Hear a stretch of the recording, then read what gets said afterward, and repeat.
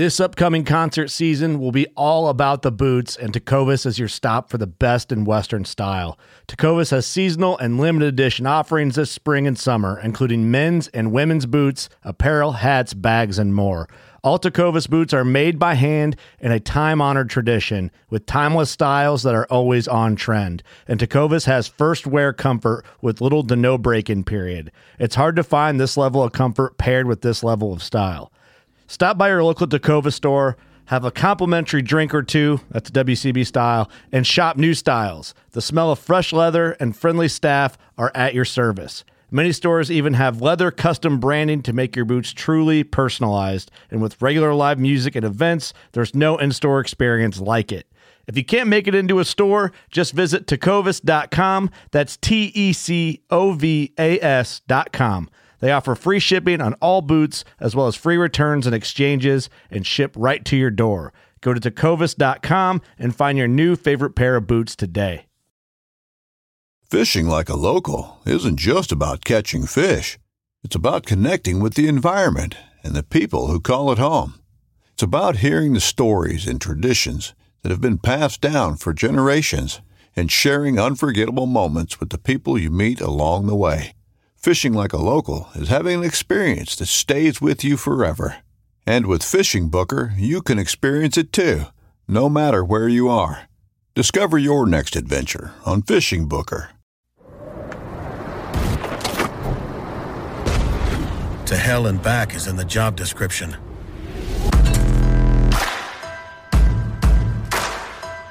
Being roughed up, scuffed up, run over, kicked, thrown, dropped, dunked, and done the unthinkable is a duty we've embraced for more than 40 years. Through superior engineering and constant innovation, only Pelican has conquered the chaos a life of ambition can dish out. And we've done it to empower you. Yak Gadget, made in America, based outside of Nashville, Tennessee.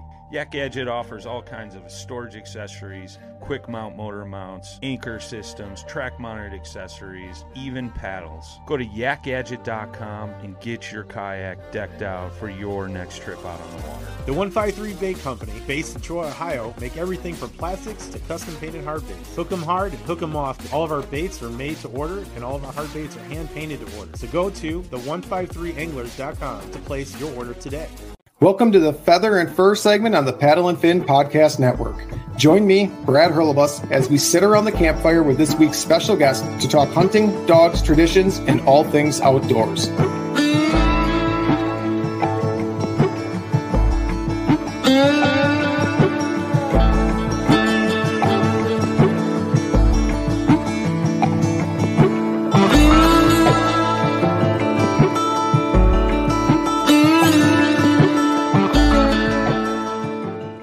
Welcome back, Feather and Fur fans.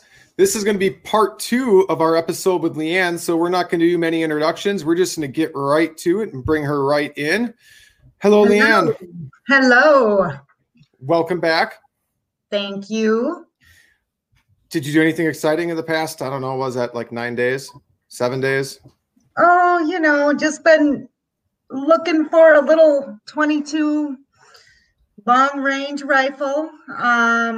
Spent a lot of time online trying to find this little 22 that I've been looking for. And interestingly enough, I found a needle in a haystack up in Reedsburg, Wisconsin. So New gun day is it's like a new boat day, new kayak day. There's something special about new gun day. So I'm assuming you had to have gotten to the range already. yes, we did. And I love this little gun. It's so much fun. I ended up buying an American Ruger, a wooden satin finish.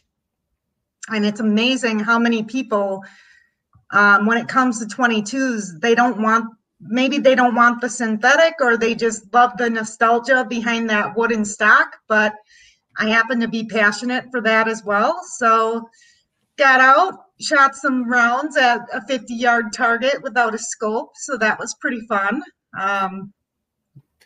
Very nice. Open sights at 50 yards. I mean, that can definitely be a challenge.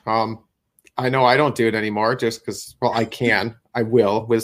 I did with my 30-30 lever action, and I do have an open sight, just a standard irons on a 22 as well. But these days I'm just grabbing for a scoped rifle. I wouldn't say I'm lazy. It's just, I don't know. I'm almost 40 and I know my eyes have deteriorated since I was in my teens and early 20s.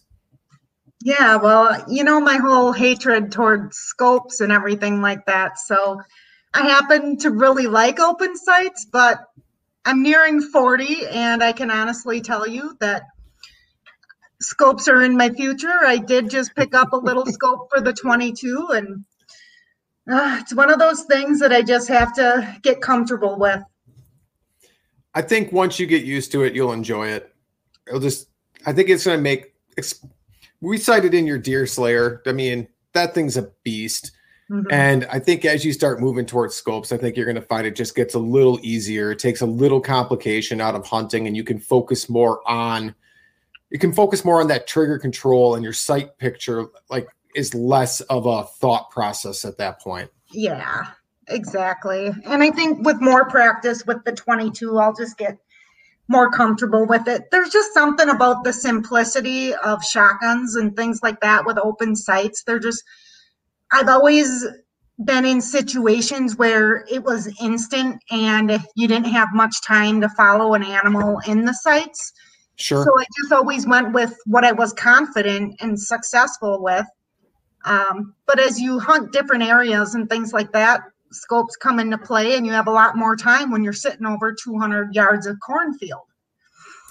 That's just it too. I mean, you have so many different areas you can hunt in Wisconsin. I mean, I know you've hunted them Northwood swamps before, not anymore because you don't like you're not a fan of waist deep in the muck, but I still hunt swamp edges quite a bit. And you're looking at both shots are bow range. And for that, I do prefer an open sight rifle or a rifle with just a red dot, very quick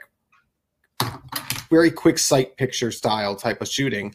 But some of my other stands, I can see 300 to 500 yards. And now I'm not taking a shot that far, but I can there's plenty of deer paths within 100, 150 yards that I feel extremely confident taking a shot at those ranges because I practice to 200 quite often, that at 150 yards, I'm not trying to do that with open sights. I mean, right. I don't feel that's ethical anymore for my shooting capabilities. Well, and it just limits you, it seemed like this past year I had a lot more opportunities, but they were so far away that I couldn't take an ethical shot with it. So sure, it's time to up my game a little bit and purchase a Vortex and just be done with it. But see, that's the great thing though, because it's like there's no perfect kayak, there's no perfect boat, there's no perfect anything for every situation. All you can do is give yourself the best opportunity possible. So that shotgun can very well still play a role. Whereas if we do deer camp, which we've been talking about doing, and we find this great little spot for you, but you have a 50-yard shot at max on a handful of trails that come in, but that looks like where you want to hunt. Well, that shotgun's just where to be. But right. If we set you up on top of a ridge and you can see 100 yards down into a swamp through the ridge or the pine clearing, well, then you're going to want that scoped rifle. Yeah, sorry, but Gordy boy gets a little jealous when mom gets home from work and can't spend enough time with them. So, well, puppy dogs deserve laps. Puppy dogs deserve laps. I mean, if you're just listening, Leanne's got her boxer on her lap. He wanted to join the show. He's being very quiet though. I think he's camera and microphone shy. Well, you see, Gordy goes everywhere with me. He goes mushroom hunting. He goes in the kayak. He goes fishing. You name it. He's right along there. So why not be part of the interview tonight, right? Oh, this isn't an interview. This is far from an interview. Look at this guy. He's awfully cute for a short-snouted dog. I've had boxers. I can call them short-snouted. Yeah. Little drool machines is what they are. Yeah, he's getting pretty excited for morel hunting coming up here. He's been outside with mom checking the soil temperatures because we totally geek out about hunting for morels. See, that is something I know nothing about other than when I'm out doing the little bit of spring scouting for turkey I do, because I'm not a passionate turkey hunter either. I'll just keep an eye on the ground for morels. But other than that, I mean, that is not what I do. But that's something you do a lot of that, don't you? Yeah, it's kind of the thrill of the chase. I mean, I like to eat them, but so just a cute little factoid about me. Even though I love the outdoors and hunting and fishing and anything in between, I am deathly afraid of freaking spiders. Like, oh, I scream like a girl when I see them. I used to duct tape my floorboards in my bedroom as a kid because I didn't want any centipedes crawling through them. So sometimes when I'm cleaning my morel mushrooms that I find, there'll be a little slug or something in it, and it just mortifies me. So I find them and I keep them, but I give them away to a lot of people. Sure. It's just about being able to kind of look at the geography and what's going on with the temperature and just the weather in general, and using those skills to see if I can find any. And how long have you been doing that? That's somewhat relatively new, right? It's a new addiction for me. It's only been a couple years. I'm outside looking for sheds or looking for new hunting grounds anyways, looking for woodcock habitat, you name it. So I might as well be out there doing something while I'm there. Sure. I love to exercise if it means I'm looking for something. Sure. Like, not one to just walk around the block. I absolutely think that is so boring. But if you get me out in the woods, I'll put on 10 miles because it's just way more interesting to just be out there and see everything there is to see, especially with the seasons and everything coming alive. It's just so neat to see the transformation that occurs. Well, absolutely. That, and you're there for a reason. Like, you have a mission. Like, you're either scouting or you're shed hunting, or for you, you're trying to find these little weird looking mushroom things that are all like, they're weird looking. I don't know. I think they look weird with all their little nooks and crannies. And yeah. I mean, they are tasty. They are very, very tasty. They are. They're super rich, but people just, I mean, it's nothing to get 20 or 30 bucks a pound for them. And like I said, you're kind of killing 3 birds with one stone. Like, you're ruling out different types of hunting habitat, all these other things you're getting exercise. The dog's getting out there. Sure. Besides the fact sometimes you do find very awkward things out in the woods when you get your nose to the ground. Like last year, I found a good batch of heroin needles. Real nice. Yeah. But I did learn never to mention some of the things you find on like certain forums, because it just causes a World War III out there. And should you pick them up? Should you not? And Oh, sure. I'll be honest. I'm all for cleaning up the woods. Don't get me wrong. I am pretty sure I'm going to draw the line at cleaning up heroin needles, though. Right. I mean, I'm all for it. Don't get me wrong. But man, cleaning up heroin needles, that's another thing completely. Yeah, it is. But then I think about, oh my gosh, what if some little kid comes over here? I know. So you're damned if you do, damned if you don't. And most of the time, I find actually really awesome and cool stuff. It's just every once in a while you come across something you don't want to see. But sure. So that's mushroom hunting, and it should start usually mid-April. First couple weeks in May are pretty good. You think the snowfall we just got yesterday, or was that yesterday, is going to push this back a little bit, or? No, I don't think it had enough time to thaw enough. That thermofrost is all, that line is still pretty deep. So, and if anything, the moisture will help too. We had enough snow down here, but in some parts of the state, they could have used a little bit of that. So, no, it should be okay. It happens when they're already starting to sprout. That's when it really is a killer. Sure, you don't want that frost, just like with plants at that point, like any type of flowering plants outside. That makes sense. Right. So, yeah, if people are looking for ways to find these mushrooms, there's so many things to Google online, but really the trick is dead elm trees. And just finding them right when they recently died usually is the best time.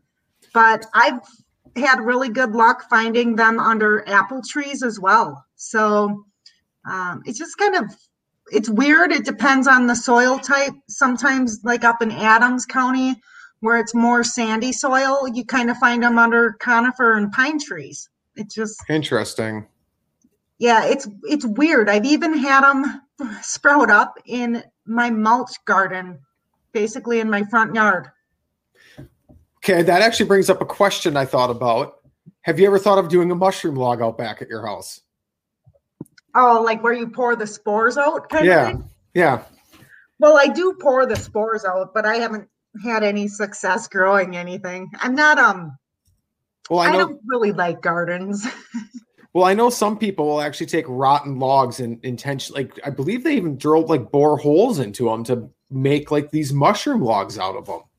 Yeah, well, there's that thing about being really petrified of like millipedes and centipedes and maggoty looking things, or not maggots because I can handle them for fishing, but no, moist logs is like the perfect combination for freaking bugs you don't want around you. I won't even have a plant in the house because I'm afraid there'll be one in the soil. Noted. I feel like you need a cat or something that chases bugs. Yeah. No, that's a no. That's a no. There's going to be no cat at Leanne's house. Isn't it weird though that I can hunt and camp? Like if I'm outside, like, you climb up a tree stand and you're sitting there, you get like slugs and crap on you sometimes. Right. You can't really jump out of a tree stand and survive. So you kind of have to deal with it. But outside, I'm pretty good.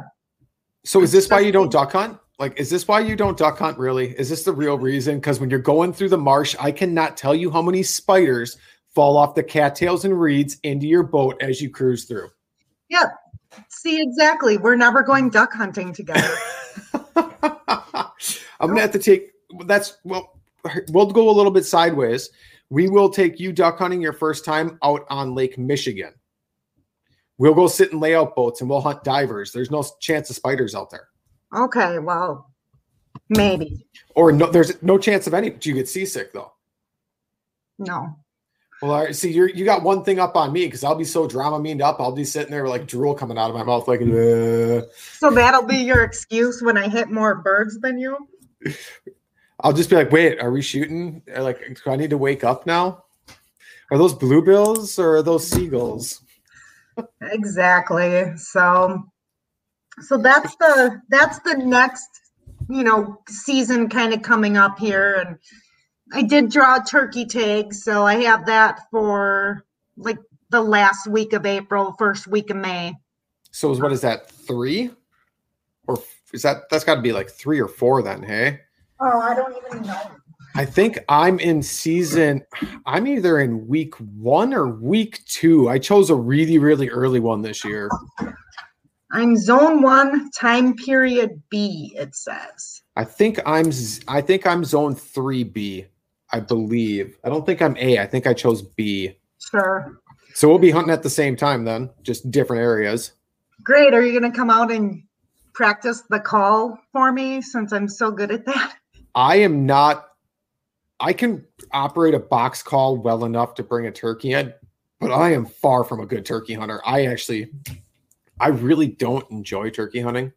No. It comes back to some really old school memories of mine. So the first time I ever truly went turkey hunting, I went with my ex-father-in-law and his brother up in Portage at their parents' land. And we both successfully harvested birds. It was awesome. Like, it was great. But I came home to an awkward discussion with my wife, which led to a divorce and that was pretty much the point on when we said we're getting divorced.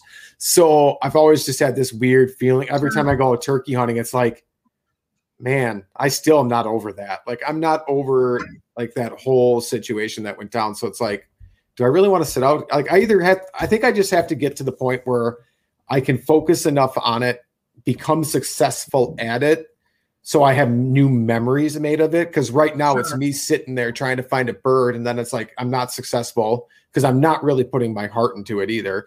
And then I'm sitting there, I'm thinking like, man, the last time I did this, I shot a bird and came home. Like, why am I doing this? I could be out fishing. Yeah. And that's probably not the best memory you want to associate with it, you know.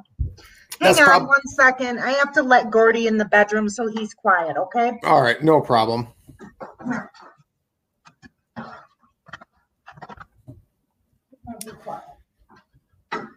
All the fun parts of owning bird dogs. Oh, she's even given him his bed. She loves him so much. She even gave Gordy his bed back. Well, he's not allowed on the bed. Well, now I feel like you just mistreat your dog. I know. I know. So, I guarantee you mine right now is curled up in my spot on my pillow, pushing the covers half down in this tiny little ball. Guaranteed. Yeah, but Pippa doesn't shed, does she? Not very much, no. Yeah. Trust me, we'd need another 5 hours for the debate of having dogs on the furniture. So I'm just going to spare everybody my woes of my marriage. See, ours is simple. Dogs allowed on the bed, nothing else. There you go. So when you were hunting turkeys, could you use those reed calls or whatever they are? I use a reed call still. I always have one in my deer hunting stuff, always, because I can make a mean predator squeal on it. Wow. So I always keep that on me as a predator call in case I see a coyote. Because every time if I'm deer hunting and I see a coyote, that deer hunt just turned to a coyote hunt. Like there's no doubt in my mind. So I always keep a mouth call on me. I also keep a howler on me as well.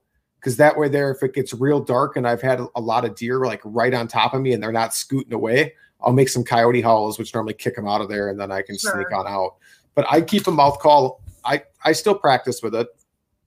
Yeah, that is, I cannot master that. In fact, every time I try to use the mouth reed, I just feel like I'm choking and gurgling, and it's just, and I try, like I'll drive around for work, going to meetings, and I'll put this stupid thing in my mouth, and I just cannot get it. So I bought one of the box slate calls this year. I think I'm going to try that, and I have turkeys in my neighborhood, so sometimes I go outside in town and I just call to them. I mean, I find a box call relatively easy. I do have a slate call, which I used to practice quite a bit on when I was actually enjoyed turkey hunting, which that took a lot more work for me to pick up. The mouth call's not too bad. Have you tried different mouth calls though? Because there are different sizes. I have tried them, and I can't roll my R's. I don't know what it is, but I'm not successful with them at all. And in fact, it's almost like a safety hazard because I just feel like I'm in a choke sometimes. You're better off using what you feel confident in. And that goes with anything. I mean, if you don't feel confident in it, you're just going to struggle to use it. It's no different than your favorite fishing, not even your favorite fishing lure, but your high confidence baits. Like when you're going to go out and you want to get bit, you know what confidence bait you're going to throw. It's the same thing here. I mean, why would you choose a call that you don't feel confident in and you think you're actually going to commit suicide using? Right. I actually turkey hunt with a good friend of mine, Sonia. Her and her husband have some land down in Lafayette County. And so I'm very blessed to be able to go hunt their land with them. And it's quality bonding time with my friend. Sure. She's way better at turkey hunting than I am. So she usually does all the calling. And well, see, we get one awesome. See, that's the best way to do it. I mean, find someone who's good at calling and be like, hey, come turkey hunting with me. Because the crazy thing I have found from the people I know that do turkey hunt quite a bit, they seriously enjoy turkey hunting they enjoy. It's kind of like me with ducks. I mean, they enjoy working that bird into range with a call, whether they harvest it or not. I mean, a lot of times it's that bringing the bird in that is their success more than pulling the trigger. I know quite a few people that are great callers that I could probably talk to them and be like, hey, can you come call for me? And they would jump at the opportunity. They would jump at because they just want to be there to share the experience and to like hey, they want to call that bird in. Like to them, that's the challenge. Yeah, I think it's just another thing to hunt around here, and gosh, there's an abundance of them. So I do feel like this is really stupid, but I started hunting turkeys because, like I said, I have them in my neighborhood right in Madison. And a few years ago, they were mating, and they always were pretty nice to me, but not this year. That they chased me, and Erica was out there with the pots and pans trying to scare them away. So I just kind of figured, we need to do some herd control. And is this the year that you got chased into your truck and wouldn't get out of your truck? Right. So yeah, it's amazing the animals I have seen living in Madison. Like I have seen I saw a lynx one year. That's pretty crazy. That was just phenomenal to see that. It was laying in my neighbor's bush. It was like May 20th. I remember it because I was mowing the lawn and my dog started going crazy, and I looked over and I was like, well, that's not a baby coyote. And it's really the ugliest cat I've ever seen. And their ears are just so unique, and their face is just, people say it's nostalgic, but I think it's more creepy than anything. But it was cool. That's cool. I've seen a bobcat. I've seen a couple of bobcat. I'm thankful I've never wound up in seeing a mountain lion, because that's just nothing I want to come face to face to. Like, but then at the same point, I'd rather see it if it's there rather than it just stalking me. I don't like being prey. I'm a predator. Sure. Yeah. Speaking of that, this is my question for you for the night. What's the scariest thing that has ever happened to you, like whether hunting or fishing related? Oh boy, scariest thing. That would probably be hunting ducks on the Horicon Marsh. And I think I might have told this story on here before, maybe. I didn't tell it to you, though. So we went out not New Year's Eve, Black Friday, day after Thanksgiving. And when we launched, I think it was negative something. It was negative something degrees. It wasn't even above freezing. And at that point at the time, I had a 14 or 15-foot Grumman John boat with a 25-horse mud motor that was really modified. I mean, it was far from stock. It had different heads, different carbs, custom exhaust. I mean, it ran great, but it's one of those modified motors where it's like, do you really stake your life on this motor? Do you know what I mean? Because it's no longer stock. I mean, it ran great though. So we go out. You're such a gearhead. Yeah, it happens. So we go out and we're running up the Rock River into Horicon Marsh. We went out of Greenhead Landing. And we hit that first bay. I can't remember the name of the bay, and it was ice. I'm like, oh, wait. The whole marsh was locked up. So we went through and we broke ice for, I don't know, a few hundred yards, maybe a quarter of a mile. And I'm like, let's just shut her down. Let's just break it apart here. We'll set our decoys here and see if there's any birds even here at this point. So I ran a bunch of big circles, busted out a huge hole with the ice. We set our decoys. We tucked in. We got the blind, and we saw one other mud boat go out. And then we waited, and it never got above zero, and it was cold. It was really cold.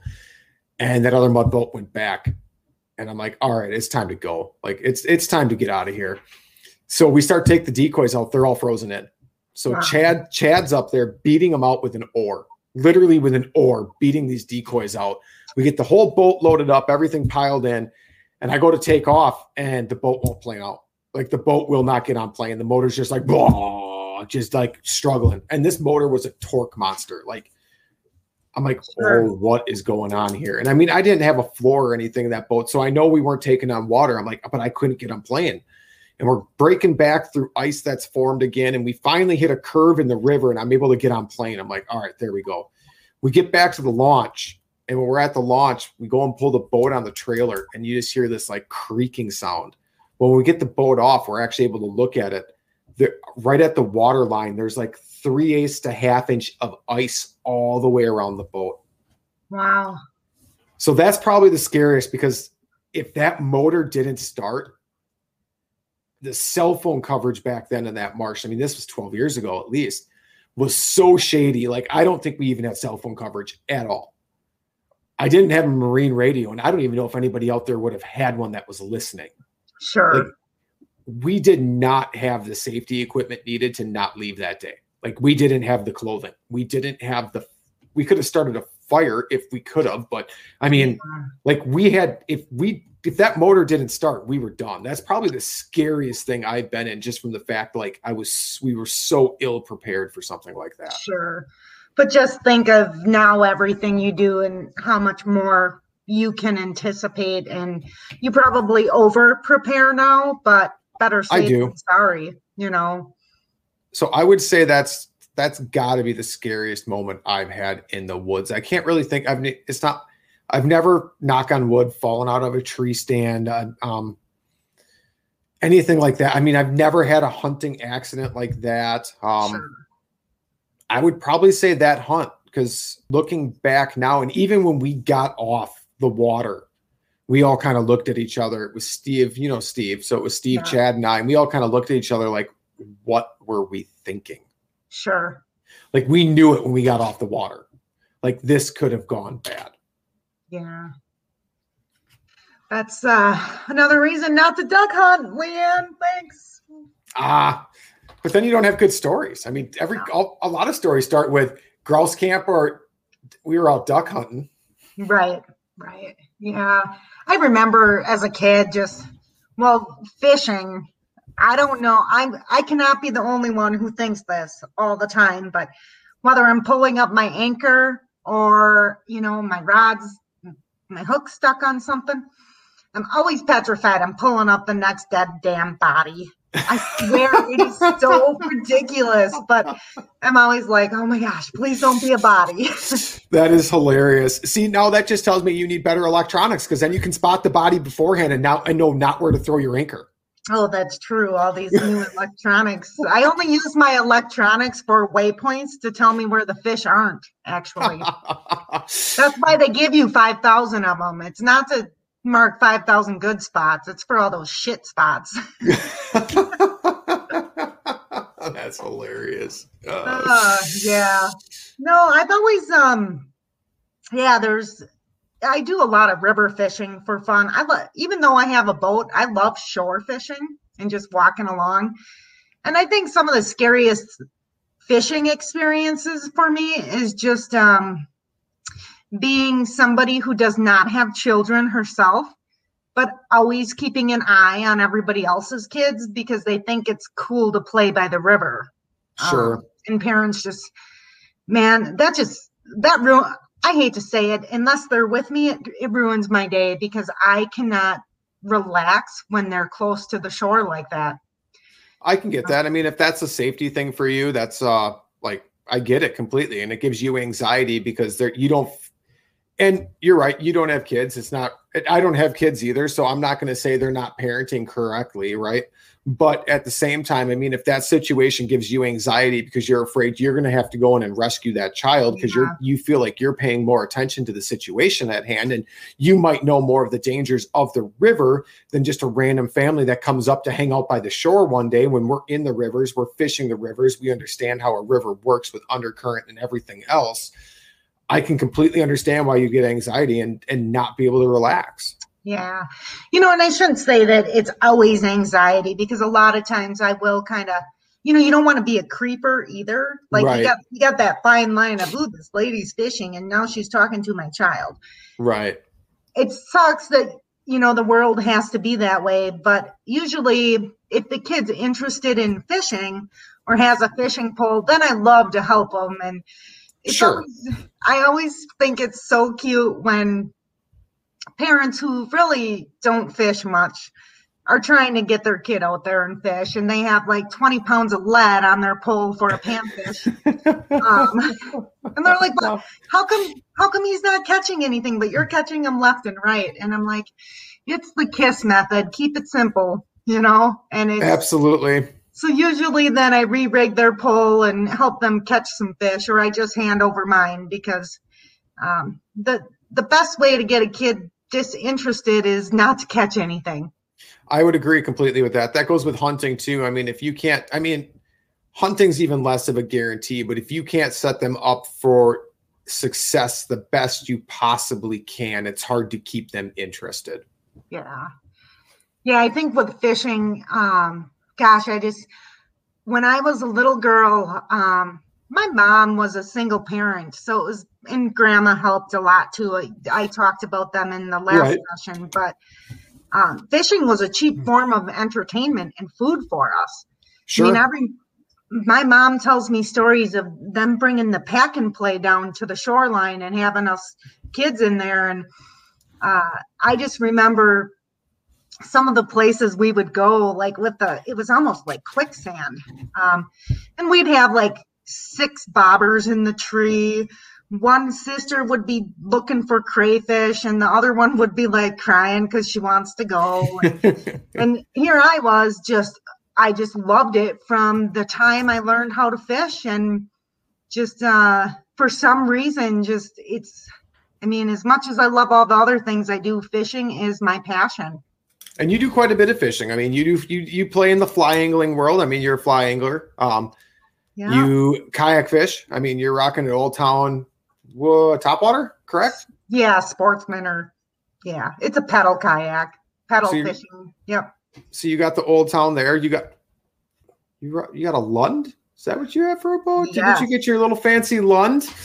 I got my 20-year-old Lund Pro Angler tiller, and it's perfect. Many people, and I say people because it's not just women, just people in general don't really have a lot of tiller boats. Sure.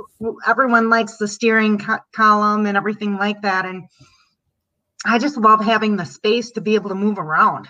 A tiller gives you a lot more space. I will absolutely agree with that.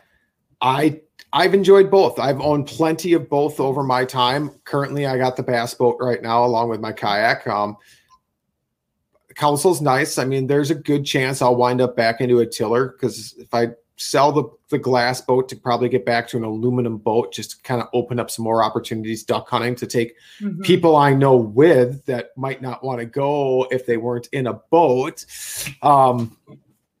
I'll go back to a tiller for a duck boat or like a duck / fishing boat, something like that, a river boat that we can play on. Because I know that's one thing my wife really didn't realize when I bought my bass boat, that we wouldn't be on the Wisconsin River playing because it's so shallow and so sandy. I'm like, that's not the right boat for it. So she was a little disappointed. So the next boat we'll be able to do will be less tournament boat, more all around everything I do boat. Yeah. The speed that some of those bass boats goes, just, oh my gosh, it petrifies me. I'm just like, no, thanks. I do not need to go 80 miles an hour in a bass boat. Just hold on. You'll be fine. I just wonder how good of fishermen you all are that you got to drive that fast. Like, really, there's a whole lake. And I know my friends who are going to watch this, they're going to be like, you just totally dissed bass fishermen. I just don't get it. I really don't understand. So what if someone gets to the other spot? Karma's good. Go to the next one. But that's just, I mean, I mean, if you're fishing a tournament, getting to the spot where you found the biggest fish and you're most comfortable with is everything. Because that's also confidence too. If you get a bad like launch position, or like even in kayak tournaments, I mean, like if you have a spot picked out and you know you got to get there first, if you don't get there first, a lot of times that can throw your confidence so hard. Sure. You even will struggle at your second and third spots because it's really hard to shake that off mentally. Because now every time you don't catch a fish, you're thinking back, if I would have got there first, if I could have been faster, if I could have done this slightly different. I mean, it's really hard to shake that off mentally. And bass fishing tournaments is more of a mental game than it is anything else. I can respect that. I can. I just have had really good luck sometimes just letting it roll off my shoulders and rolling with it. See, you might be a better tournament angler just because of that, because you can just take it and be like, whatever, they're there first. I'll go over here and catch my fish. I'm fine. Well, I would have to use my Wayfinder to actually have spots where fish are. So, well, see, that's just it. You're not trying to run 2 spots. You're trying to run away from your spots. That's why it doesn't matter. Right. But I did catch a 20-inch, 6-pound smallmouth bass last year. So that was pretty cool. That's a solid smallie. I mean, there is no one that can say like, that's not just a giant fish. Yeah. or it might have been a largemouth. I can't really remember, but I think we have a picture of it. All I know is it was still big in the fish world, in the bass world. Don't think I have a picture of you with that bass, to be honest. I've got a picture of you with a gorgeous northern, though. Oh, no, that's a muskie, I think. Is it a muskie? Yeah. You are correct. It is a muskie. If I make it a bigger picture, that helps. Yeah, that was an inadvertent ice fishing catch. By the time we got that thing in, and it was like 15 below that day, my hands were so freezing that it was a quick picture, and we didn't even measure it because I was like, this thing, you can't fish for them. You know, granted, you can bring them in if they inadvertently bite, but the point is to get them back in without, even getting any snow on them or anything. Right. Absolutely. I mean, fish handling is key, especially with these bigger fish, these trophy fish. I mean, fish handling should be taken seriously for all species.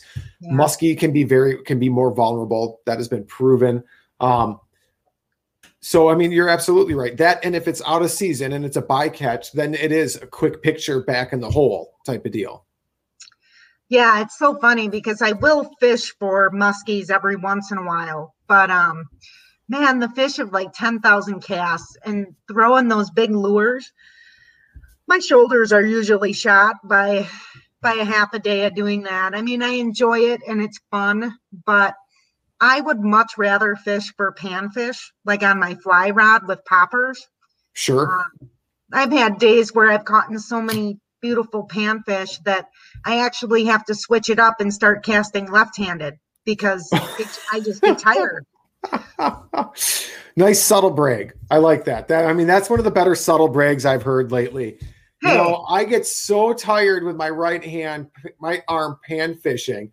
I need to use my left hand. So not only are you bragging, you're catching so many fish, you're telling all these other fly fishermen, including myself, like I can do it with my left hand along with my right hand. Well, poppers are pretty fun. And that's how I got into fly fishing, because I would go fishing and there'd be these older gentlemen just out fishing the daylights out of me. And it was simply because of how smooth a fly rod can land. And sure, I realized how much like that keeping it simple methodology works. Like just light done right and you're perfect. So, but actually the fishing skills come from my mom. She outfishes me every time. So. And you fish all seasons. I mean, you fish fly, you fish boat, you fish, and then I know you do quite a bit of hard water fishing. I mean, you're on the ice quite a bit. Yeah, ice fishing. So a few years ago, I would say probably 4 years ago, I had a really nice 18-foot Alumacraft Navigator walleye fishing boat, pretty much a nice deep V. But I work in an industry where some years you're so busy that it's hard to find the time to get out there and have fun. Sure. But it's also a little bit of who I am. I don't half-ass anything. So if work is calling, that takes precedence over having fun. Right. So I felt really guilty for having this beautiful boat and not really using it a lot. I mean, it had a beautiful 115 Yamaha on it, and it sat in my driveway. So I ended up putting it on Walleye Central, and there was a lot of people who wanted it, but one guy it just worked out. I held on to it for him. He was from Minnesota, and him and his wife came and they loved it. Well, 2 years later, they reached out to me because someone in his family was starting an ice fishing ice rod company. Okay. And they knew that I love to fish, and they kind of figured, well, geez, she's in Wisconsin, she's got to ice fish. So they had asked me if I wanted to join their pro staff team. And at that time I was like, sure, why not? I was more of a casual ice fisherman at that time. But once you start getting better fishing rods and realize that, you probably could have caught a lot more fish if you had decent. I mean, geez, I spend enough on open water. Why wouldn't I have a decent rod for ice fishing? Sure. Well, now I have like 8 decent rods for ice fishing.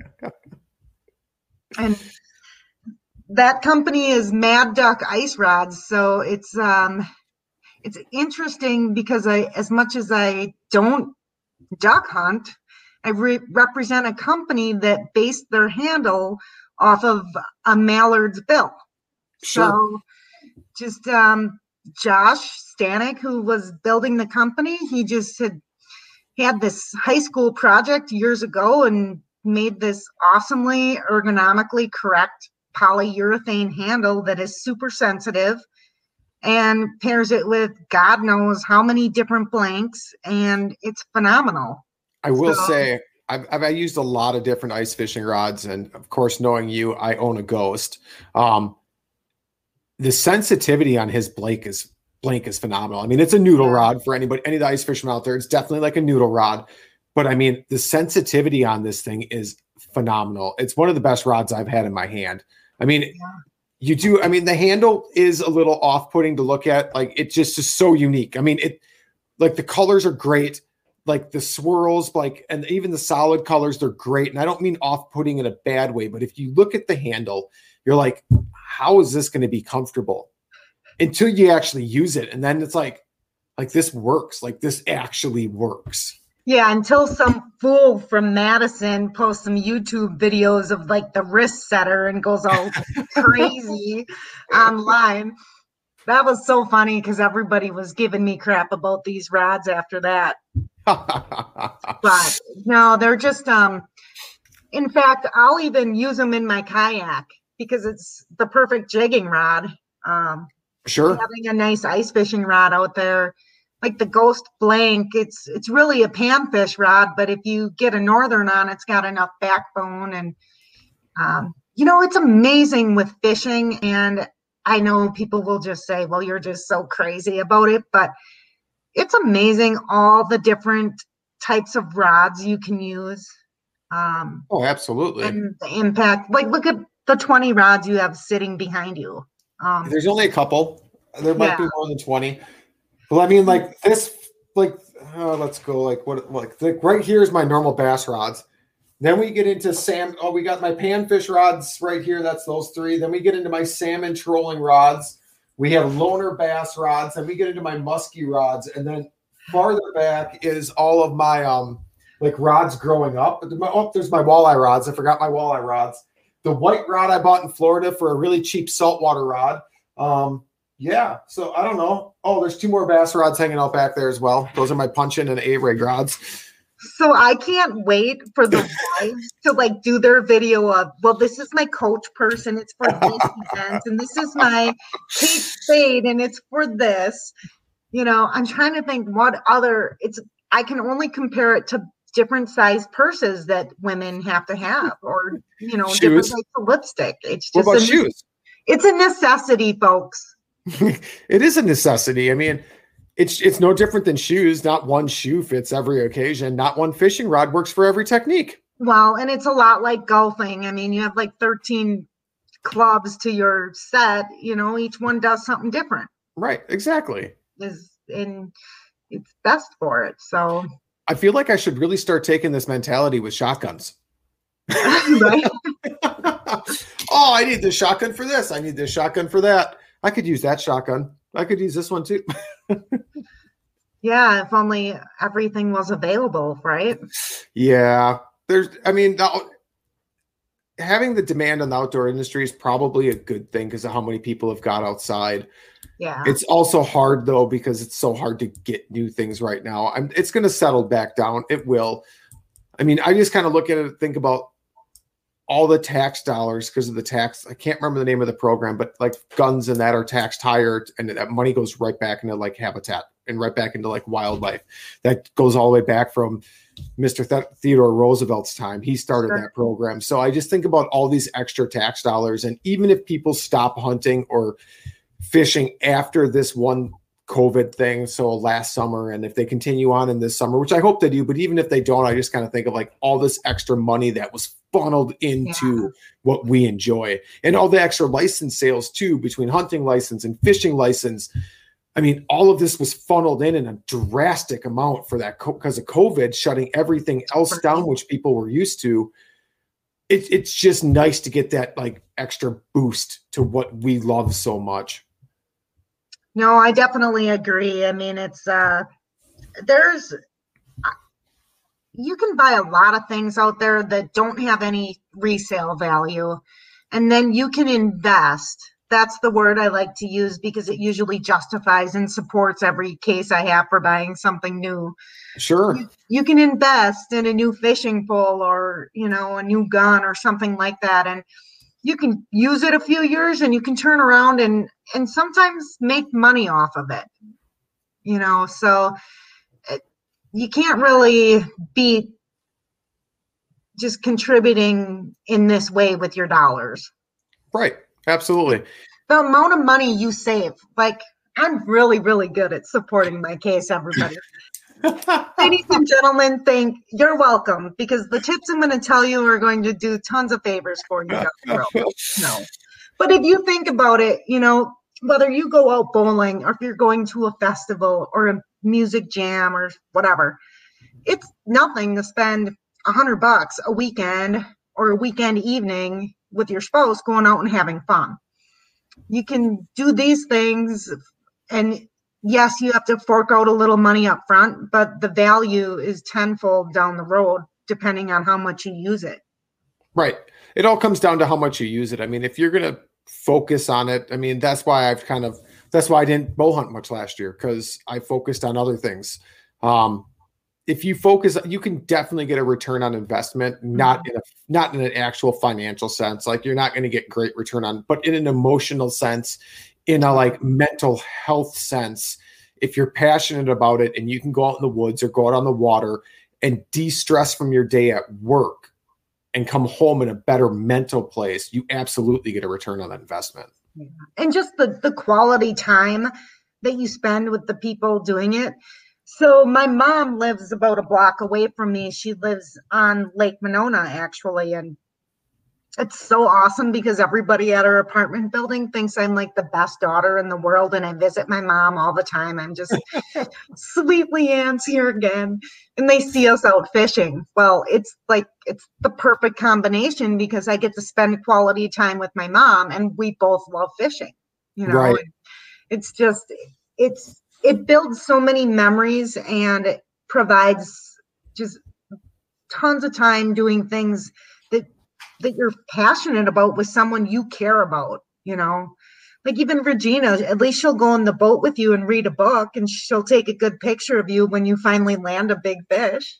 Oh, she loves coming out on the boat. I mean, because she's not big into fishing. She'll fish occasionally. I don't think we even got her a license last year because she just wasn't that interested. But she came out on the boat quite a bit, and we do a lot of evening fishing, which I'm good with because I love chasing that evening bite. But then I'll shut her down, and then we'll just hang out and float, and we'll watch the sunset. Yeah. So I mean, we do a lot of sunsets are perfect. Right. So we'll do that. We'll hang out on the boat. She likes just to hang out on the boat, so that works out great for us. It's simple compared to the kayaks. I mean, I love kayaks. I love everything about kayaks. And we do a lot of kayaking. We do a lot of river trips. I do a lot of kayak fishing. As every time we haul the camper anywhere, we're taking our kayaks. But it's easy just to jump in the boat after work and go out for a couple of hours. All my tackle's in it. All my rod's in it.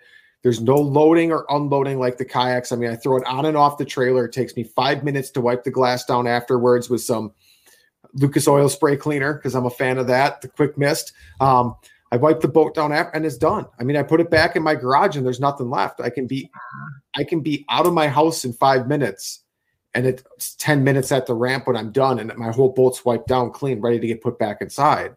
Whereas with kayaks, it's a solid 30 to 40 minutes at the ramp. I know. We just took my kayak down because I had it up on like a kayak hoist. Sure. Spring cleaning. I was putting away the ice fishing stuff and getting ready for spring. And yeah, that's the only thing is, the amount of strength you need sometimes to load and unload that kind of stuff. And that's the only downfall to it all. Like I'm not as strong all the time, but I get out there and, it doesn't have to look pretty, folks. Just get it out there. Some of my best days are just going to the boat launch. I'll take lunch over there and I just watch people launch boats. It's so much fun. Well, people watching is always a good time. I mean, there's no doubt about that.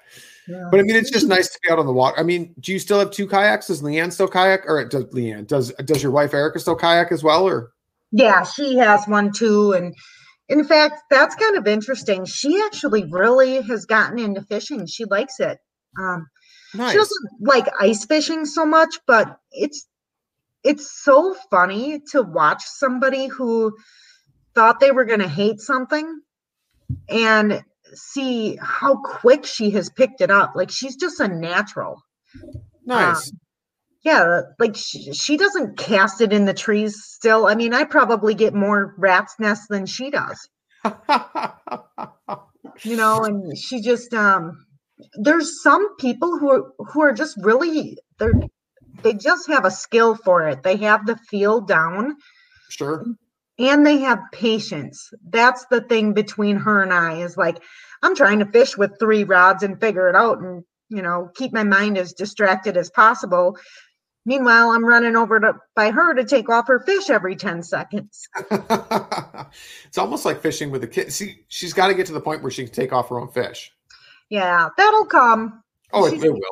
She's getting pretty. I mean, she'll put her own leech on now, so that's getting better. But there's just, it's hard to find things that you can do together as couples where you both actually are going to enjoy it.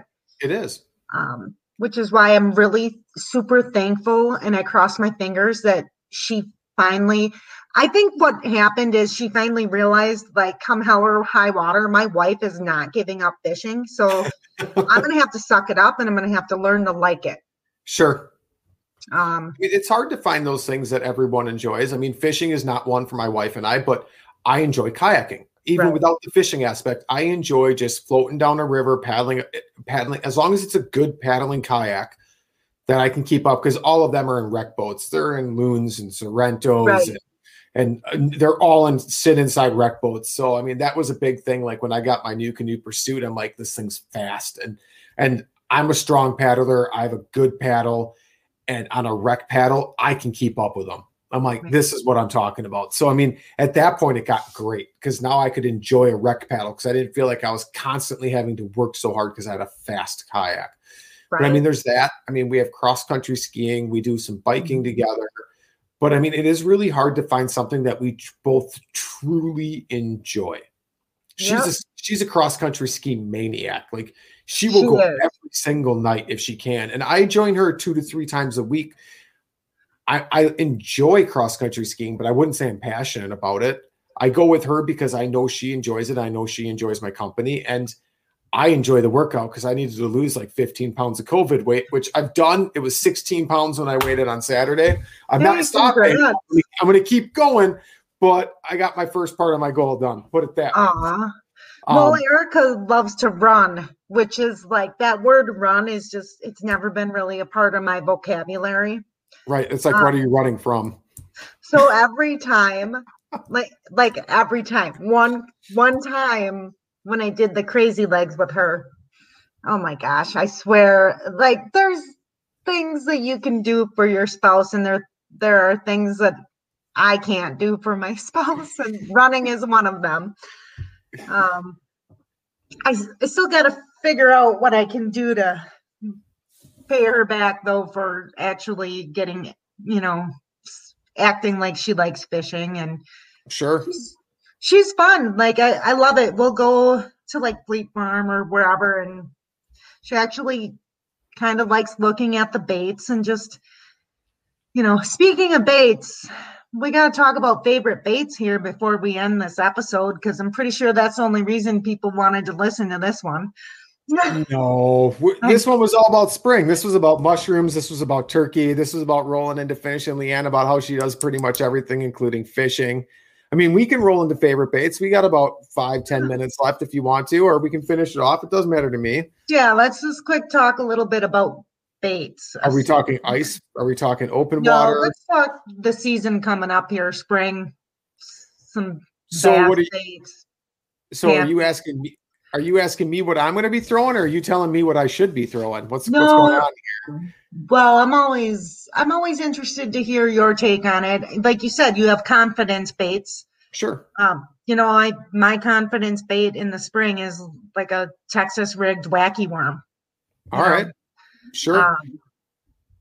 At least for a bass, anyways. And I mean, I love it when it gets a little bit warmer and top waters are hitting and frogging and things like that. And I mean, I am a fly fisherwoman, so I'm a little passionate about panfish poppers. I mean, I can't get enough of those. So I'm going to go out of the gate for cold water. If they're starting to stage up if they're starting to stage for spawn, I'm going to a jerkbait or a lipless crankbait. And if I can find dead laid down grass and rip a jerkbait or a lipless crank through it, game on. If I can find some emergent grass, I'll grab a chatterbait as well. I mean, absolutely. I mean, I like a flashy, loud lure because I want to get. I'm looking for more of a reaction bite, I feel, than more of a I'm a hungry bite, to be honest.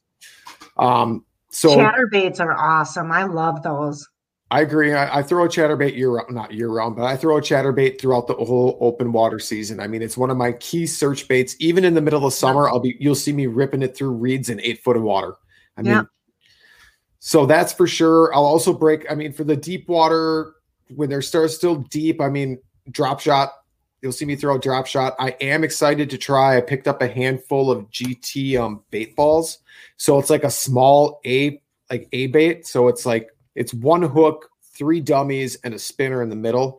So it's kind of like your big Alabama rigs, which have like 5 hooks, but we can't have that in Wisconsin. We can only have 3.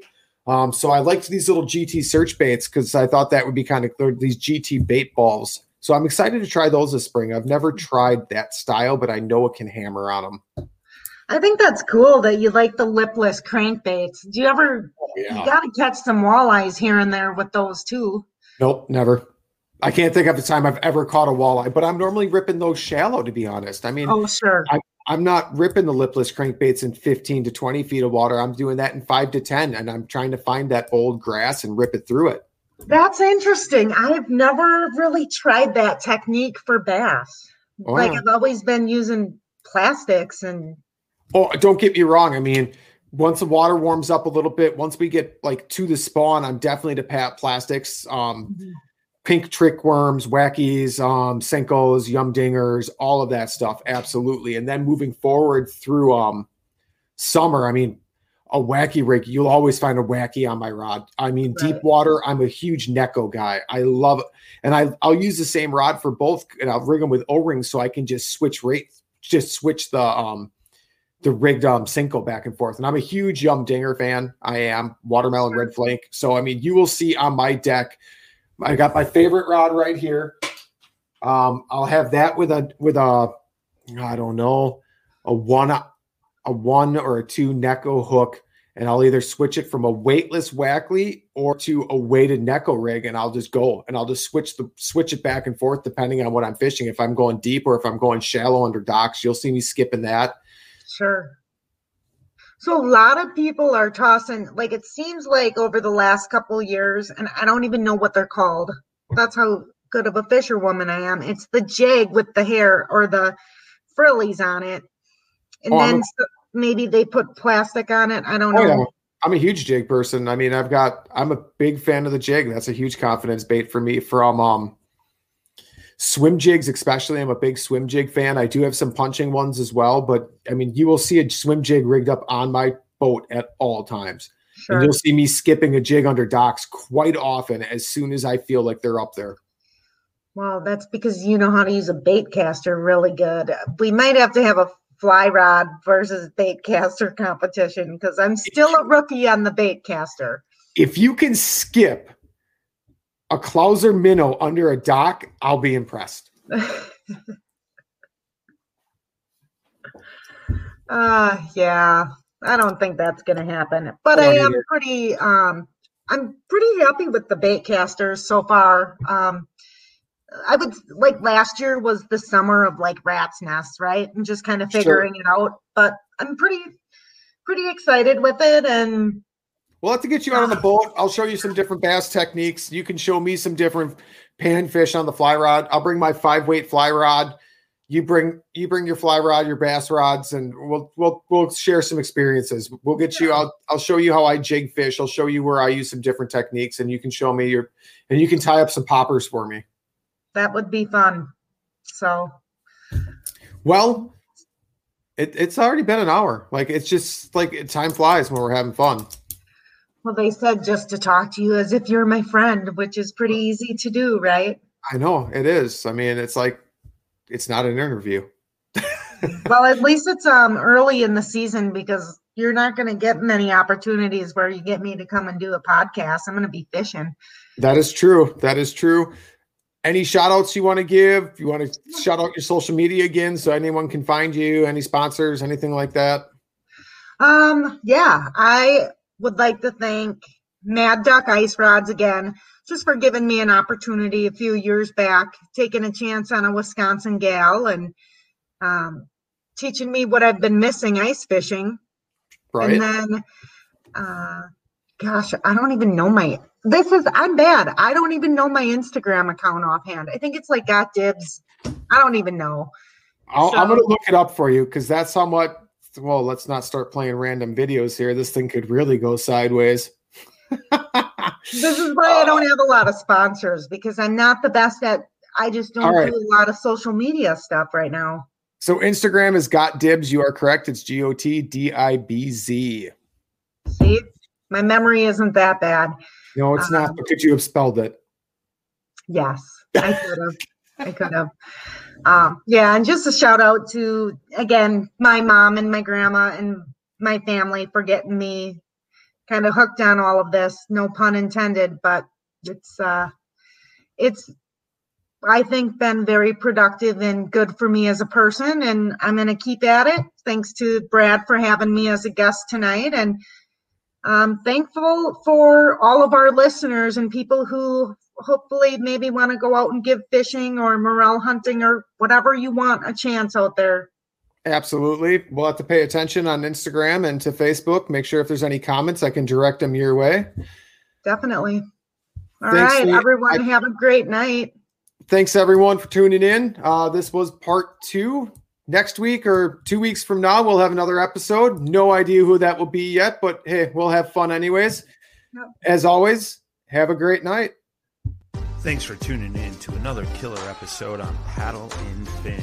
Don't forget to go check out our website at paddle_and_fin.com. Don't forget to check out the YouTube channel at Paddle and Fin. If you got a question, comment, want to hear from a future guest on a future episode, feel free to email us at paddle_and_fin@gmail.com. Don't forget to follow us on social media at Paddle and Fin on Facebook and Instagram. Shout out to our show supporters, Angler. The Angler button and app just makes for a better time on the water and creates a virtual logbook for every fishing outing out on the water. Shout out to Rocktown Adventures, located in northern Illinois, for all your kayaking, camping, and hiking needs. Shout out to Jigmasters Jigs. When in doubt, get the jig out. Go to jigmasters.com